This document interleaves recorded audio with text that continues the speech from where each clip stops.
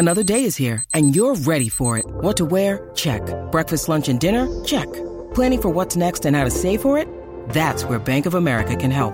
For your financial to-dos, Bank of America has experts ready to help get you closer to your goals. Get started at one of our local financial centers or 24/7 in our mobile banking app.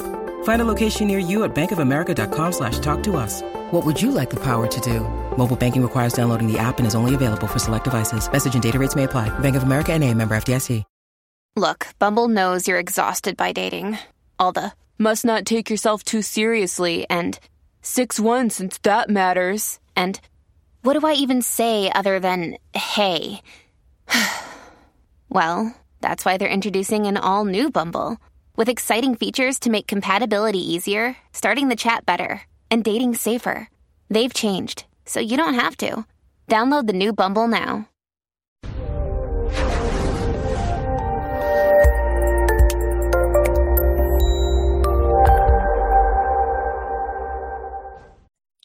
This episode was pre-recorded as part of a live continuing education webinar. On-demand CEUs are still available for this presentation through All CEUs. Register at allceus.com/counselor toolbox. I'd like to welcome you to Dialectical Behavior Therapy Techniques, Distress Tolerance. Now, if you remember last Tuesday, we went through emotion regulation and basically talking about the fact that people who benefit from DBT skills are often people who have emotional dysregulation issues. That is, they tend to get more upset than, say, the average person. They tend to require longer to de-escalate than, again, the average person. And they have difficulty regulating their emotions in general. And I put average in quotes because what is average? And in my mind, it kind of depends on where you're starting from. And we'll take a look at that in a minute. But today, we're going to move on to distress tolerance. So we've already helped the clients understand what emotional dysregulation is and identify some of their vulnerabilities so they are not as already under a low grade of stress. They can kind of empty their inbox, if you will. So we're going to define the goals of distress tolerance, discuss why some clients don't choose distress tolerance. They choose to be distressed, and just explore a variety of distress tolerance and reality acceptance skills, including stop, pros and cons, tip, accept, self-soothing, improve the moment, radical acceptance, turning the mind, and many more. So think about your day. And I know today's Thursday. Imagine yourself on a Monday, because Monday is the day that can really set some people off. Would you rather start the day walking in and looking at a full inbox and going, ugh, and that doesn't even begin to touch what's going to come my way yet today? Or would you rather come in to an empty inbox and go, okay, I'm ready for whatever you got to throw at me. I don't already have to juggle 17 other things. Emotional dysregulation and vulnerabilities. This person already has vulnerabilities, whether it's stuff at work or they've got stuff going on at home or with their kids, or they didn't sleep well, whatever the case is. If they've already got some stressors building up, those are things that their body and their mind are kind of paying attention to. Their stress level is already up, if you will. So it's going to be more difficult for them to figure out, okay, I'm balancing all these other things and trying to deal with them. Now you throw another apple in while I'm juggling. How do I keep everything in the air? The goal of distress tolerance is to accept and find meaning for and tolerate distress, realizing that, some days we're going to walk in and we're going to be starting with a full inbox. Some days we might not, but it doesn't mean that distress isn't going to come our way.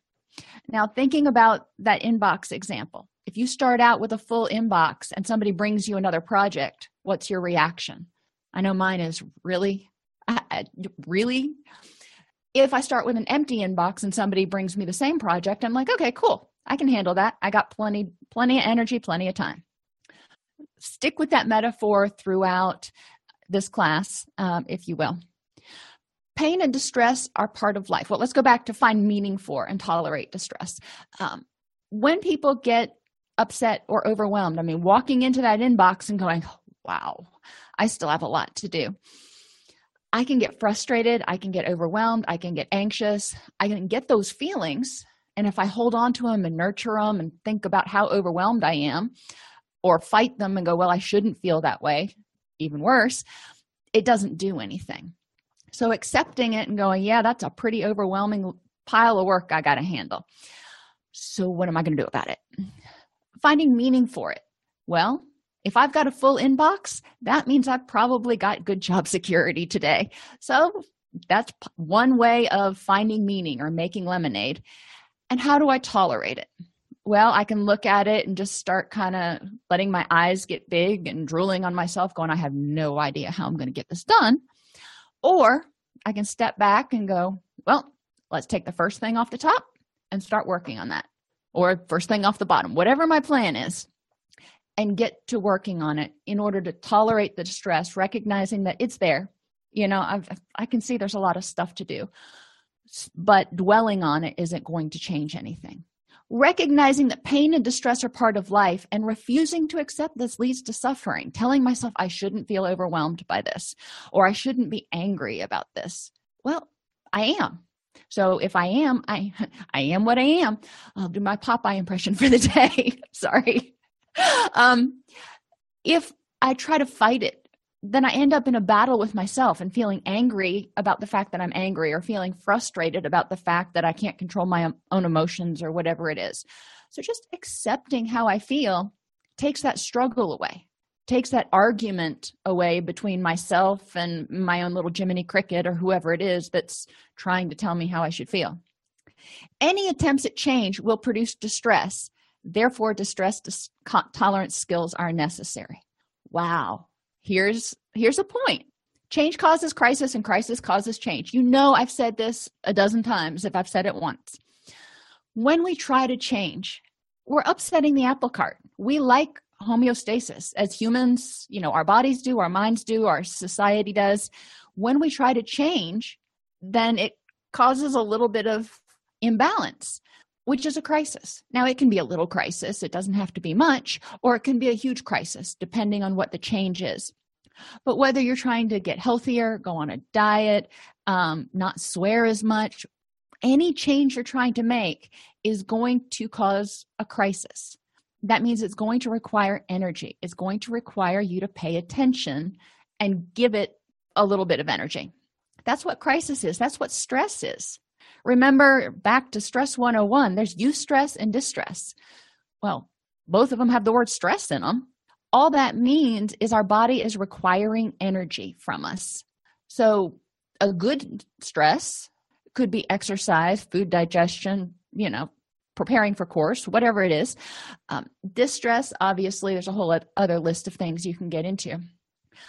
Same kind of thing can be said for a crisis. There's a good crisis. There's something that you want to do, you want to change. It doesn't mean it's not going to take energy.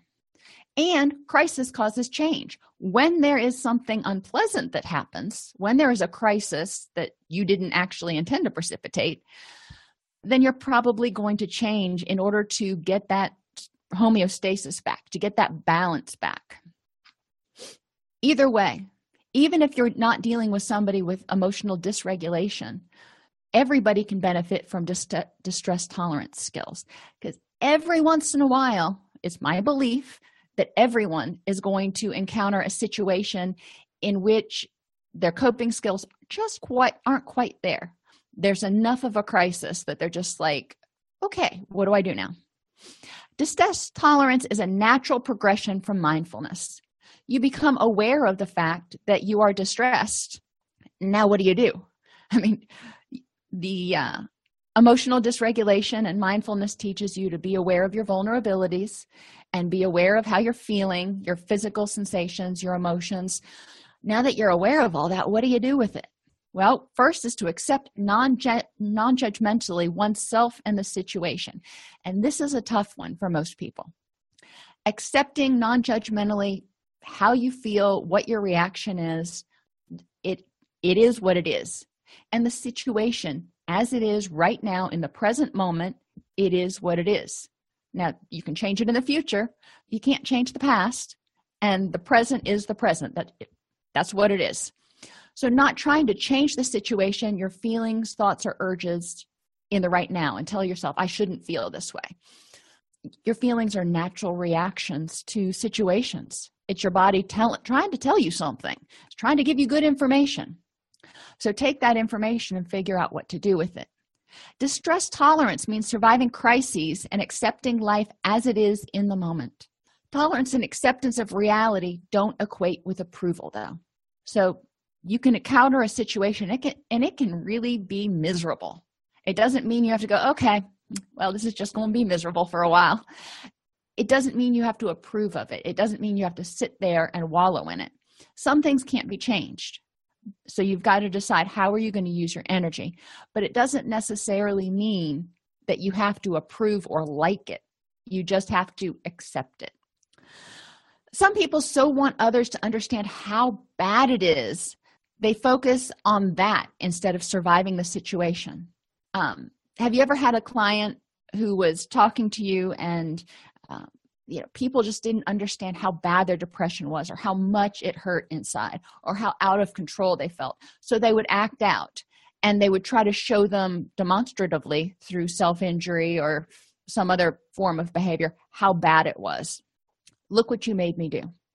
When working with clients with co-occurring disorders, sometimes clients will talk about drinking at someone, not drinking to escape the pain, but drinking at someone. You made me so angry, you made me relapse. You made it so bad that I couldn't stay clean and sober. What are the short-term gains of proving how bad it is or acting out? It controls other people's behavior. You can try to make them feel guilty. You can try to make them come back. You can try to make them care for you. Whatever your goals are, probably those goals have been rewarded in the past in some way, or you wouldn't still be engaging in this behavior. It can also allow or precipitate the situation where you have to go to the hospital and you get attention or get a break. Getting attention from doctors, getting attention from other people about, you're in the hospital. I didn't realize how bad it was. So the short-term gains of acting out on emotional dysregulation can be really rewarding if the person is feeling alone, if they're feeling isolated, if they're feeling like people aren't paying attention or listening, then those behaviors can inadvertently be rewarded. The long-term benefits to this, there really aren't many. I would say there are none, but I'm sure there are some somewhere. A lot of the clients that we work with who have emotional dysregulation issues can't get to the big picture. They are just doing their best to tread water in the moment and survive now, survive the short term. So thinking about tolerating this for the short term and what are the benefits for the long term, just not even something they can conceptualize because they're in so much pain. They're in so much distress. Have clients remember a time that they acted out to try to get someone to see how bad it was, and ask them what were the results. Whether they drank at somebody, they ate at somebody, they self-injured, whatever the case may be. And talk about the pros and cons. And there are pros. We can't just say, well, there's no benefit to doing that. Well, yeah, there are, because we always choose, as humans, living organisms, we choose the most rewarding response given the situation. So if they're choosing that behavior over distress tolerance, we've got to say, what's more rewarding? What are they getting out of that? What's reinforcing that behavior that distress tolerance skills aren't? So how can you make a crisis worse? Yelling at someone, using alcohol or drugs, so lashing out, lashing in, retail therapy, eating too much, complaining so much that people just don't want to talk to you. They're just like, oh, that person, bless their heart, they are struggling, they are suffering, but I just don't have the energy to handle that today. Or giving up on solving the crisis altogether and just kind of laying down and going, well, my life is just going to be miserable forever. And there are no doubt, when you are already stressed out and you are at the point of emotional dysregulation, all of these can sound in the moment very tempting, because it would make the pain go away temporarily, or it would allow you to just go, I can't do anything, and not feel like you had to fight or flee anymore. But is that where you want to be? Hopefully the answer for most of our clients is no. So what do we do? Well, let's start with distress intolerant thoughts. What thoughts are you having that are telling you you cannot handle this? I can't stand it. Well, yeah. Think about a time you have been really upset. It has just been palpable, or really, really scared, anxious about something that was going to happen. It can feel unbearable. It can feel like you can't stand it. And yeah, I would say I hate this feeling too. I don't think there are very many people who like feeling dysphoric or distressed. Do we have to stop it right now? What happens if we don't stop it? I must get rid of it. Eventually, yes. What happens if you don't stop it right now? I can't cope with this feeling. I might challenge clients, when have you had feelings like this before, and how have you coped? Because most people, this is not their first rodeo. They've had other experiences of dysphoria, and they have survived. Now, maybe it was through drinking or retail therapy or one of those things we talked about earlier. The take-home message, though, is they wanted to live, they wanted to survive, and they did. So let's build on that. What did you do? And let's see if we can find a healthier kind of alternative that meets the same need. I'll lose control. Some people do feel like if they have one more thing come their way, they are just going to melt down. And that's, a realistic feeling for a lot of our clients. Again, looking at other times where it has felt just overwhelming, did they lose control? How did they prevent themselves from losing control? And what does losing control look like to you? When you say you're going to lose control, what are you afraid is going to happen? Are you afraid you're going to cry? Are you afraid you're going to need to ask for help? What is it that losing control looks like to you? I'll go crazy. Again, tell me what that looks like. What does it mean you're going to go crazy? And we can talk about the symptoms. We can talk about how that manifests and what to do with it. This feeling will keep going on forever. If I tolerate it, if I don't stop it right now, it's going to go on forever. We might, again, look at some of those feelings. When you've had them before, did they stop eventually? What would happen if you tried to tolerate it for a short period of time? And this is where we might talk about the wave, and we'll get to the wave in a little while. But we might talk about the wave and how feelings come in and urges come in, they crest, and they dissipate over 20 to 30 minutes. So what would happen if you tolerated this feeling for 20 or 30 minutes? And if it still is as intense or worse, let's take a different tactic. What would happen? It's wrong to feel this way. So in my practice, and obviously you're going to have your own approaches to this, I firmly believe that the way people feel is very accurate and on point for the experiences that they've had leading up until now and the knowledge that they have right now. So their body is saying there's a threat, we need to do something, or you are powerless and you feel helpless. So then they feel depression. But we talk about what would be bringing on these thoughts. Why would your body be telling you this? It's stupid and unacceptable. I wonder where that came from. That's my first question. Who says? If you think it's stupid, I'm wondering, where did you hear that from? Where did you get the idea that feeling scared or angry about this is stupid? And they may have some very legitimate answers. Maybe they're getting angry over, they have a road rage issue and getting angry at somebody and screaming at them while they drive by. Is it helpful? No. Is it stupid to get angry if somebody has, tailgated you and been unkind and been, put you in a position where you felt like you were out of control? Not necessarily. That's your body going, I think there's a threat. Now, we can talk about whether that was a threat or not, but in the moment, that's how you felt, and that was kind of correct. I would also ask them, if your child, your little sister, your best friend, depending on the client, came to you and told you that they had this situation and this is how they felt, would you look at them and go, well, that's stupid? 99 times out of 100 or more, people will say, no, of course I wouldn't tell them it's stupid. Okay, so what would you tell them instead? How would you help them deal with this situation. Same thing with it's weak, it's bad, and it's dangerous. These feelings are your feelings. They're there for a reason. Can you tolerate them? The intensity can feel overwhelming. That's true. So we're going to learn some skills in order to help figure out how to deal with it. And we're going to have an emergency plan. However, my guess is for every single one of our clients, there have been times in their past that they have felt overwhelming emotions and they tolerated it. They existed, they survived, or they wouldn't be here now. So I want to build on those strengths, and I want them to see that they are very strong people. Avoidance behaviors, which also come out with the stress. Maybe you don't lash out and make things worse, but you can use alcohol or drugs to numb the pain, to escape the pain. Binge eating again. Sleeping. Just going, you know what? I can't deal. And crawling back under the covers, pulling them up over your head and not getting up for 2 or 3 days. That's avoidance. You're not dealing with the situation. And like an open wound that you don't clean out, whatever situation's causing this distress is probably just going to get worse. Distraction and suppression. Trying to distract yourself from it and push it down. Pretend like it doesn't exist.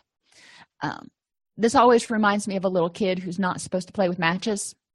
And they're in a room and they're playing with matches like little kids are known to do things they're not supposed to do. Mom and dad walks in and they take the lit match and they put it behind their back. And they're trying to distract mom and dad from what they've been doing. Well, that lit match is continuing to burn down towards their fingers. So the pain is becoming excruciating. Kind of what happens when we try to distract and suppress sometimes. There's a time for distraction if the feelings are just so overwhelming, but using this as a constant coping skill, not just as a temporary stopgap until you can get into your wise mind, is problematic. Avoiding situations that could cause you distress. Well, again, there's a time and a place. If I am already stressed out, am I going to go, unless I absolutely have to, am I going to go shopping at the mall at the busiest time of the week? Probably not, because lots and lots of people going around just kind of stresses me out. So I would avoid that during that period when I was already vulnerable. But I can't avoid every stressful situation. So there are some situations people have to learn how to deal with. Reassurance seeking or checking is kind of another avoidance behavior. You're avoiding feeling bad. You're avoiding feeling scared by constantly checking and making sure it's done right, over preparing for things, seeking not 1, not 2, but maybe 6 people's input on something. And self-injury, kind of going along with alcohol or drugs, and we talked about that on Tuesday. Self-injury is a way of exerting some control and avoiding the emotional pain or trading in, if you will, the emotional pain for a physical pain that is more controllable. So urge surfing. Somebody has intense emotional distress. They just got a phone call that they found out that one of their dear family members is terminally ill. And oh my gosh, that feels like it kicked them in the gut. Helping them realize, okay, let's identify, go back to that emotion regulation. What are your feelings? What are your thoughts? What are your physical sensations? And what are your urges? Now, for a lot of our clients, their urges are probably in the self-destructive or avoidance realm, like we've just talked about. Probably going to make it worse, or at least not make it any better. So what do? Every time you have an urge, think, I have a choice. Now, taking it after that and actually not acting on that urge takes practice. So, okay, I have a choice. So if clients can even get to this point the first few times, and before they do something that is sort of their knee-jerk reaction, if they can stop and think, okay, I have a choice. Now, they may stop there and go, I can't remember what that choice is, but I've got a choice. That's progress. Not perfection, but it's progress. Then we can work on, okay, why did you choose your short-term resolution instead of looking for the behavior that would help you more in the long term?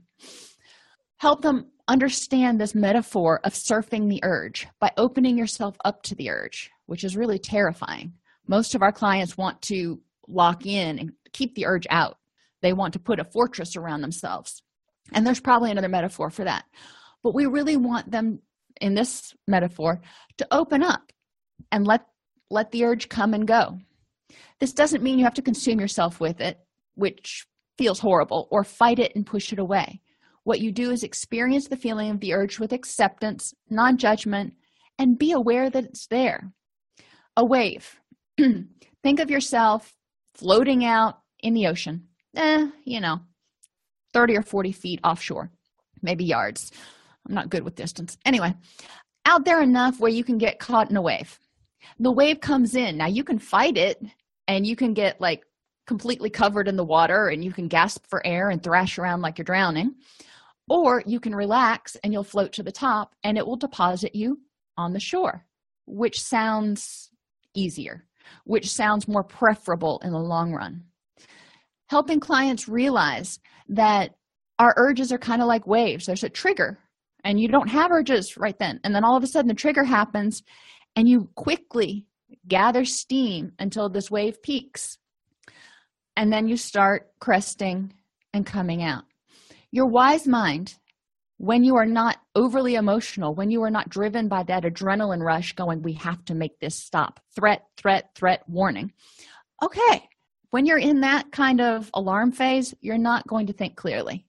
So we want to help people figure out where they are on the wave, and if they're feeling the adrenaline rush, they're hearing their heartbeat in their ears, they've got tunnel vision, whatever their symptoms are. Help them recognize, well, cool, that means I'm kind of at the top of the wave and it's going to start going away now. So they start going away, and then they can start using their distress tolerance skills and their wise mind. So what do? We stop. Stop skills include, stopping.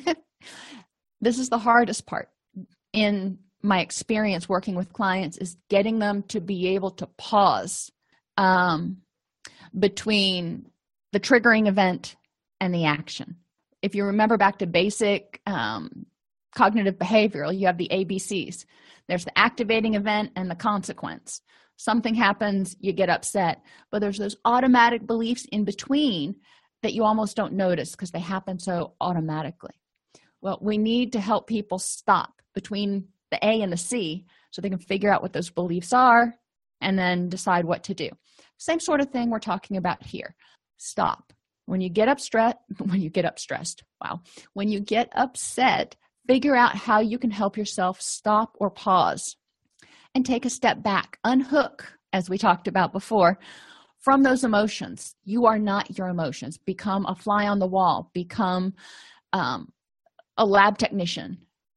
Imagine yourself in a lab coat, stepping back with a board and just observing what's going on, your thoughts, your physical sensations, your urges.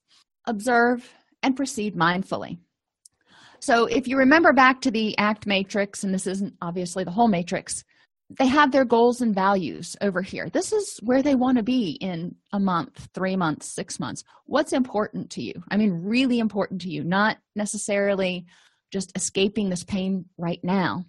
But what are you trying to get to? What are you trying to achieve? And then distress and suffering. So when they take a step back and they stop and they observe, then they can say, what are the options that can help you reach your goals? What things can I do?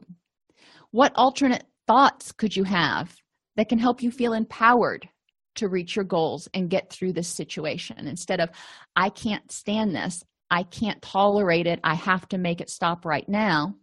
What can you tell yourself? What thoughts can you have? I encourage clients to write these down and have them on their phone, have them easily available, so when they do get distressed, they can look at them. When they are in the midst of a crisis, at first, at least, this is not the time to start brainstorming. Well, what positive thoughts could I have? They need to have something there. You also want to identify what are your options that may stop the suffering in the short term, but maintain the distress, addiction, self-harm, retail therapy, any of those behaviors that people do to make the suffering stop right now. The short-term solution, which may not be conducive to the long-term goals. And what thoughts and feelings are you having that are increasing your distress? I can't do it. This is awful. all those thoughts that we went through earlier. You can have people work through this. Once they've worked through it, guess what? Time has passed. And when time passes, adrenaline goes down. If they get into their kind of observational, scientific mind, that emotional mind takes a back seat. So then they can step back and go, all right, these are my options. Sorted them into the 4 categories. What am I going to choose to do? Another activity we can have them do is the pros and cons. What are the benefits? And we talked about this in different ways in different classes. If you go to motivational interviewing, this is your decisional balance exercise. In here, we call it pros and cons. Same basic thing. What are the benefits to acting on the impulsive urges? There are benefits, or they wouldn't do them. So let's put them out there. Let's not pretend they don't exist. What are the drawbacks to acting on impulsive urges? Okay. What are the benefits to insert the skill? And whether it's the pros and cons or doing the ACT matrix or any of the other tools we talk about, there are going to be benefits and drawbacks, and that's okay. And obviously the drawbacks to this particular skill. One of the drawbacks is almost always going to be it doesn't provide immediate relief, and that's okay. We can talk about, well, if it doesn't provide immediate relief, what are we going to do about it? This is one of those activities that you can put 4 flip chart papers around the room and have people go through and fill out. When you talk about acting on impulsive urges, you can either just do it in general, or you can be specific if you're doing a substance abuse group, or if you're doing a self-harm group, or whatever kind of group you're doing. It can give the group the chance to brainstorm together the benefits and drawbacks. Remember, in the end, you want to come back and draw it all together for your group and highlight the benefits to the new skill, the drawbacks to the impulsive behaviors, but you also want to talk about how to achieve the same benefits, if you will, as acting on the impulsive urges. That is, how do we tolerate this distress in the short term? We need to figure out how to help clients have faith and the self-confidence and the empowerment to believe they can get through it. And then what are the drawbacks to the new skill? We've got to address that too. It's kind of like starting to eat healthy. If you don't like any green vegetables, that may be a drawback to eating healthy. It's like, oh, I'm going to have to eat those Brussels sprouts. So how do we address that? How do we make it less unpleasant?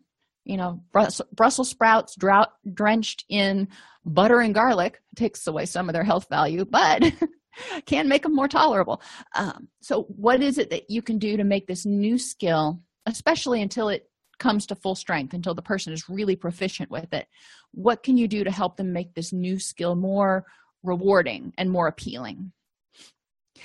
Tip skills: temperature, intense exercise, paced breathing, and paired muscle relaxation. So temperature, do something to change the temperature. Either take a really cold shower or a really warm shower. And I caution clients, this does not mean hot enough to scald yourself. We don't want to encourage them to engage in self-injurious behaviors. But a stark change in temperature can kind of jolt you out of a particular emotional state, because again, your mind goes from this emotional distress to, okay, this is really unpleasant. Getting into a cold pool in the middle of summer. So, cold is all relative. It's like 68 or 70 degrees. Think about it. Are you really focusing on what you got to do at work, or are you focusing on, oh my gosh, this is really, really cold? Gives your brain a chance to tone down the emotional responses to this distress. You can also hold ice cubes. This is easier to do. I mean, you can do it at work. You can do it wherever. Just grab a couple ice cubes, go back to your office or whatever, if you have to, and hold on to them. I can tell you the pain, I've had to ice my ankles and stuff before, carpal tunnel, I've had to ice my hands. It can be intense, and you're not focusing on much of anything, but all right, I've got to keep my hand in this for 20 minutes. I can do this. And people will either have negative self-talk about, oh, this really hurts, this is awful, or they will have more positive self-talk like, I can do this. Kind of stinks at the moment, but I've done it before, and I know the pain will subside in 5 or 10 minutes. The same way they talk themselves through an ice bath with their hands is the same way they can talk themselves through emotional upset. Intense exercise, if they're medically cleared for it, can also help them get their heart rate up and focus on something else. It can be somewhat cathartic as well. Paced breathing. When you are stressed, when you are under extreme distress, your heart rate increases, your breathing increases. So if you slow down your breathing, you trick your brain, and your brain goes, oh, I guess the threat's not there anymore. So it starts sending out the all clear. Paired muscle relaxation. The act of muscle relaxation is paired with a verbal cue. When I used to teach progressive muscle relaxation to a college class, I would walk into class that morning and I would say, okay, everybody, I want you to clear your desk. We're going to have a quiz.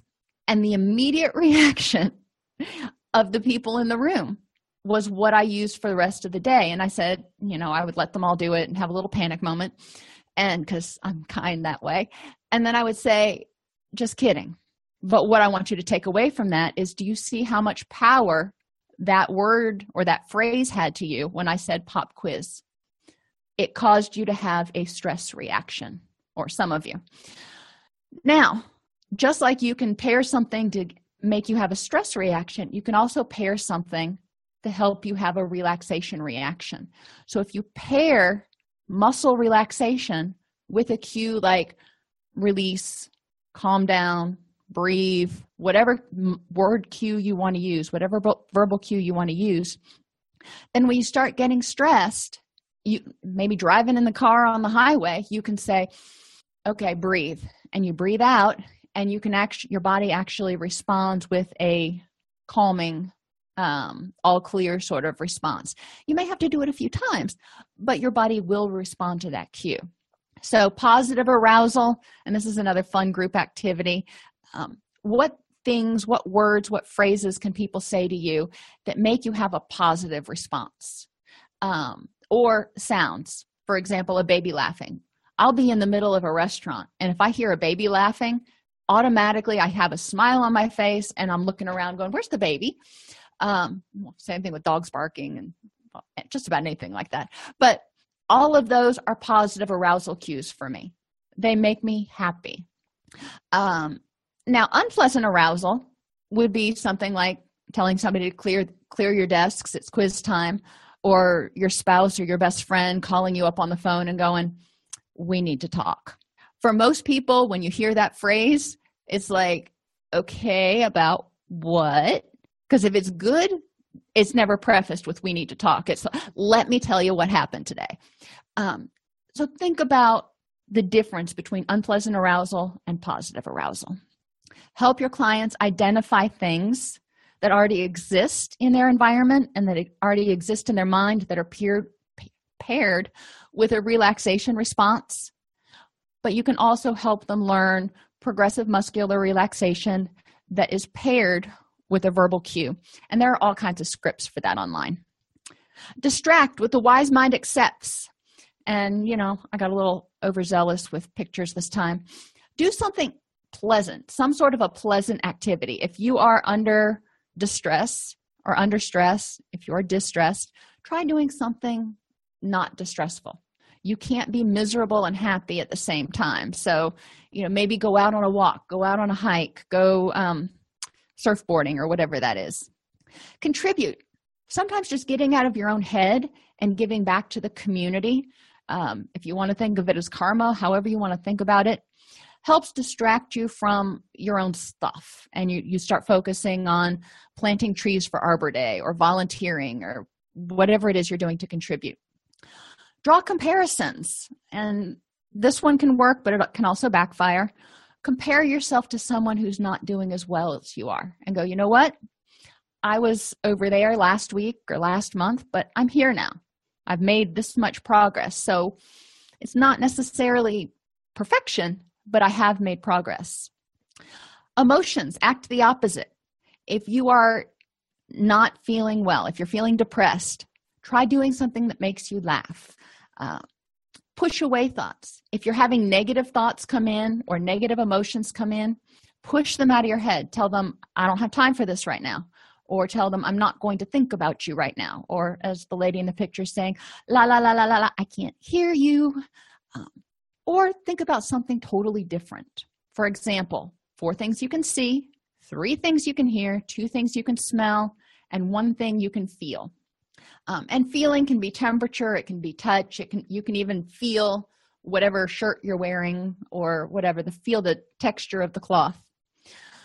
Another thing you could ask people, if they're trying to think about something different, what did you do when you were a kid and you used to go on long car trips? May stop having the same effect in 5 or 10 years, but at least when I was a kid, we didn't have DVDs in the car. They didn't even have DVDs, but I digress. We used to look at road signs and find all the yellow cars, or there were all kinds of little games that our parents would play with us in order to keep us from asking every 5 minutes, are we there yet? Are we there yet? What kind of things did your parents use to distract you in the moment? Self-soothing, doing a body scan meditation, laying down or sitting comfortably in a chair and doing a body scan from top to bottom or bottom to top, it doesn't matter. What are you feeling physically? What are you thinking? What are your physical sensations? What are you feeling? What are your urges? Just kind of go through and go, okay. And notice. That's all you're doing is noticing. But through that, it helps give your brain time to send out the all clear. Because when you're doing this, generally your breathing slows down, your heart rate starts to slow down, and you start to actually relax. Self-soothing using the 5 senses, sight, anything that can help you calm down or feel better with sight, whether it's reading your Bible or, I like hamsters and sweaters. I mean, how can you not smile when you see a hamster in a sweater? But that's one of my favorites. Smells. Roses may not be your thing, but find something that you can smell. Aromatherapy is great for some people, doesn't do a thing for others. Have people experiment, though. And it may not even be aromatherapy. Maybe it's the smell of their grandmother's perfume or something that makes them feel calm. Hearing. Here we've got the little bird. That could help you self-soothe. Some people like to put on music. What sounds help soothe you when you're feeling depressed, when you're feeling angry, when you're feeling anxious? Touch. Massage is always a good thing. And you don't have to go out and get an expensive massage. You can massage your own neck. It's not nearly as relaxing sometimes, but it can help because you're focusing on getting out the knots. You're focusing on, whatever that is, and not necessarily the emotional distress. And taste. And this, I work with a lot of clients who have eating disorders, so I try to avoid encouraging self-soothing through eating, but certain tastes and certain times that it can be useful. Coffee, for example, decaf, organic, you can make it kind of healthy. For some people can be very soothing, or it can at least help them get into the moment because they like the smell of it. They like the feel of the warm cup. They like, you can do a whole mindfulness exercise on drinking coffee. What we want to help people do is just figure out how to get through that 20 or 30 minutes until their emotional reaction and their urges dissipate and they can get into their wise mind. Improve the moment. Imagery. Imagine a safe place. Wherever you feel safe. If it's a fortress, if it's an igloo, what does your safe place look like? This is a great art therapy activity. Imagine successfully dealing with this situation. Whatever it is you anticipate is coming or that you're in the midst of, take a moment and imagine successfully dealing with this. Pretend you've got a force field, or imagine you've got a force field around you protecting you from the negative stuff, or protecting you from, maybe you're around somebody who is critical or negative or not helpful. Imagine yourself surrounded by a loving force field. Imagine a coach kind of on your shoulder going, you got this, you can do this, keep going, push a little harder. I had some coaches push me really hard when I was younger, and I thought I wasn't going to make it. I thought I was going to fall out, but I didn't. They knew better than I did how strong I was.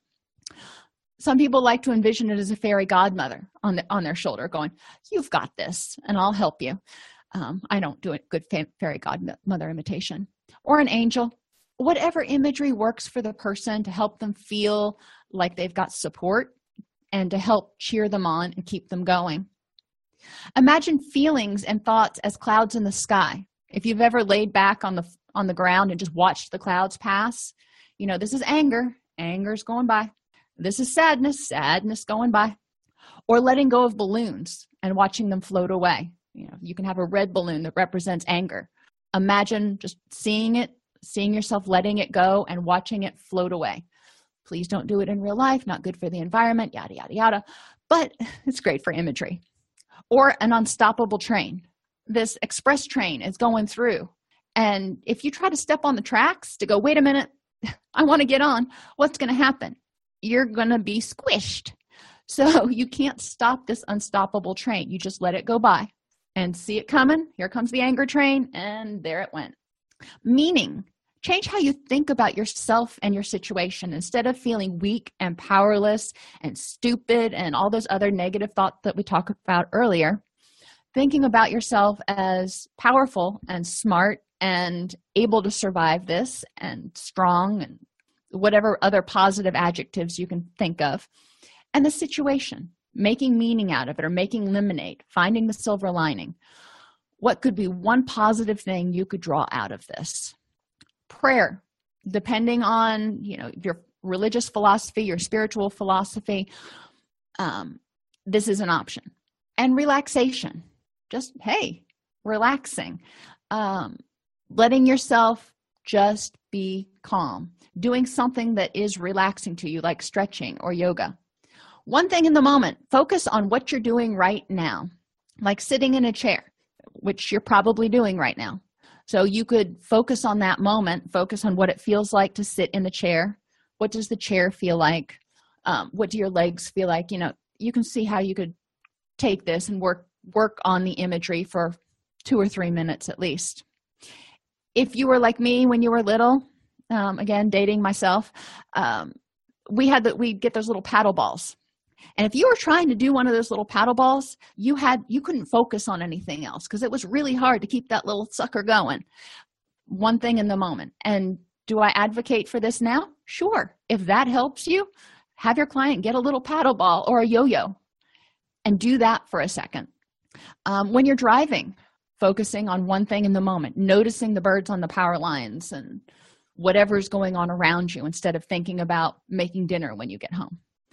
For me, I go out and I weed because it seems like they just show up to mock me.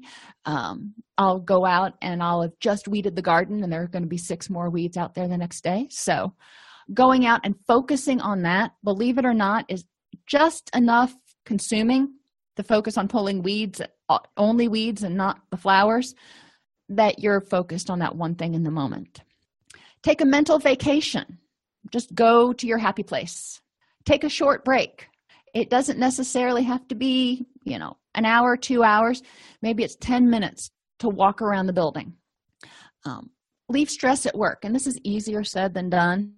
But if you can leave the majority of work at work and set boundaries, so when you're home, you can balance it, you're going to feel a lot more energized.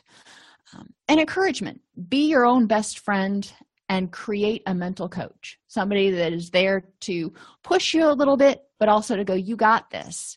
And the one that's in the locker room with you after, if you don't have a good game that day, who says, you know what, let's figure out what we can do better next time, but overall it was a good game.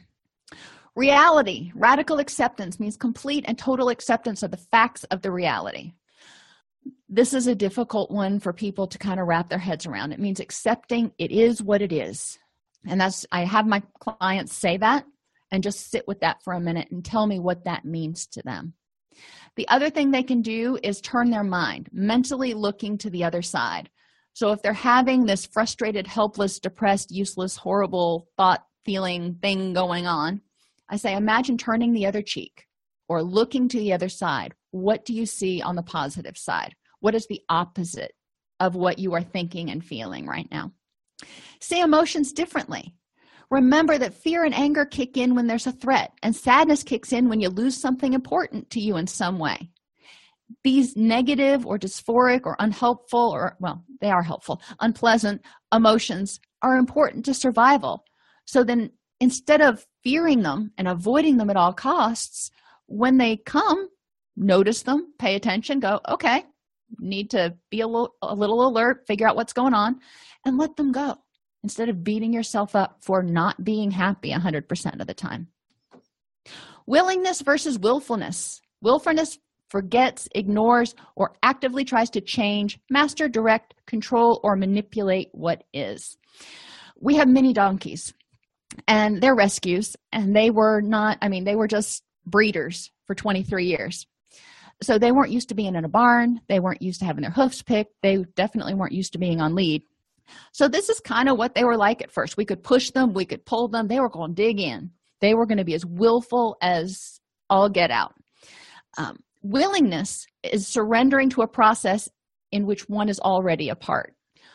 Once they learned that we weren't going to hurt them, they started becoming less fearful. And this was all fear-driven behavior back here. Once they figured out that we weren't trying to hurt them, they became more fearless, less fearful, and more a part of the process and said, okay, if you think I can do this, I'll try it. I'll try it once. And if something bad happens, you can bet I'm not going to do it again. So helping people explore the difference between willingness to try, willingness to accept versus willfulness and going, no, I won't. And what's underlying that willfulness. And my guess is it's almost always going to come down to fear of some sort. Half smiling and willing hands. Emotions are partially controlled by facial expressions. So half smiling means having your mouth kind of relaxed with your lips slightly upturned, hands are unclenched, palms up, fingers relaxed. So just take a second while I keep talking and sit like that in your chair. Sit back, kind of turn your palms up, and just relax and see what that does for your mood versus having a frowny face and tense fists. Mindfulness of current thoughts. Recognize that thoughts are just neural firing in the brain and not facts about the world. Allow them to come and fade. I sometimes use the analogy of think of your thoughts like a salesman. Your thoughts want you to believe something. It may not be the truth, but a salesman wants you to believe something because they want to make a sale. So do we need to pay attention to every salesman, or can we let them come, give us their pitch, and then let them walk away? Additional tools. Clear mind. The addicted mind is governed by addictive behaviors. So sometimes we use DBT skills, distress tolerance skills, for things other than borderline personality disorder. One would be addiction. So we want to think, how is the addicted mind similar to the emotional mind? Well, the addicted mind is very impulsive. The addicted mind is basically the one that kicks in when someone gets emotionally dysphoric. It kicks in when that emotional dysregulation starts because the addicted mind says, I can't handle this. I will go crazy if I feel one more bad thing. The clean mind is something like we refer to as the pink cloud in addiction recovery. The clean mind forgets that relapse is possible. They go, I got this licked. It's no problem. I won't have any more problems. I am recovered. So the clean mind is similar to the rational mind because it misses some of the possibilities in there. It's overconfident.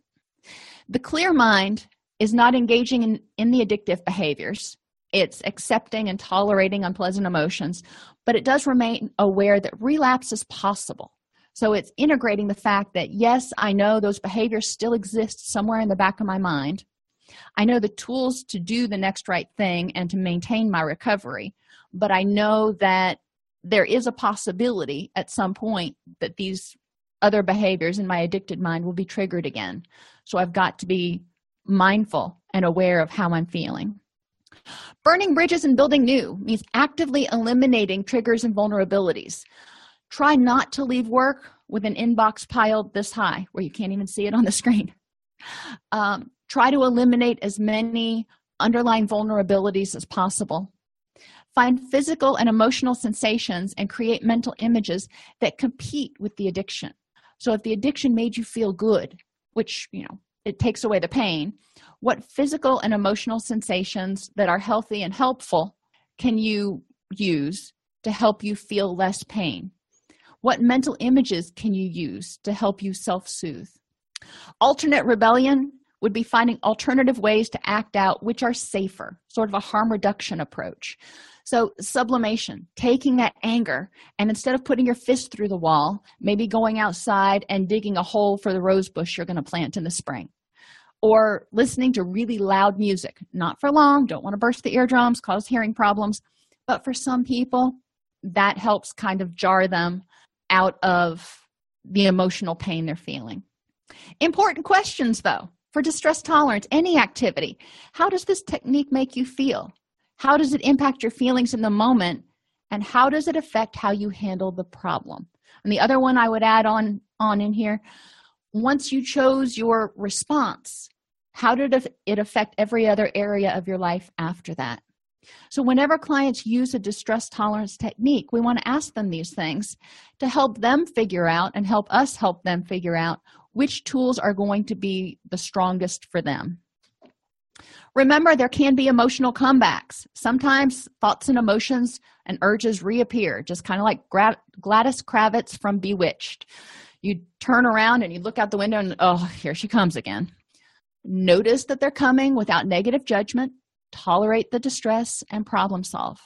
After my dog Kenny was killed, there was a long period there where I wasn't just completely overwhelmed with despair all the time. You know, I'd have good periods, but then something would trigger it and that emotion would come back again. And I'd have a little cry and I'd pick myself back up and go back at it.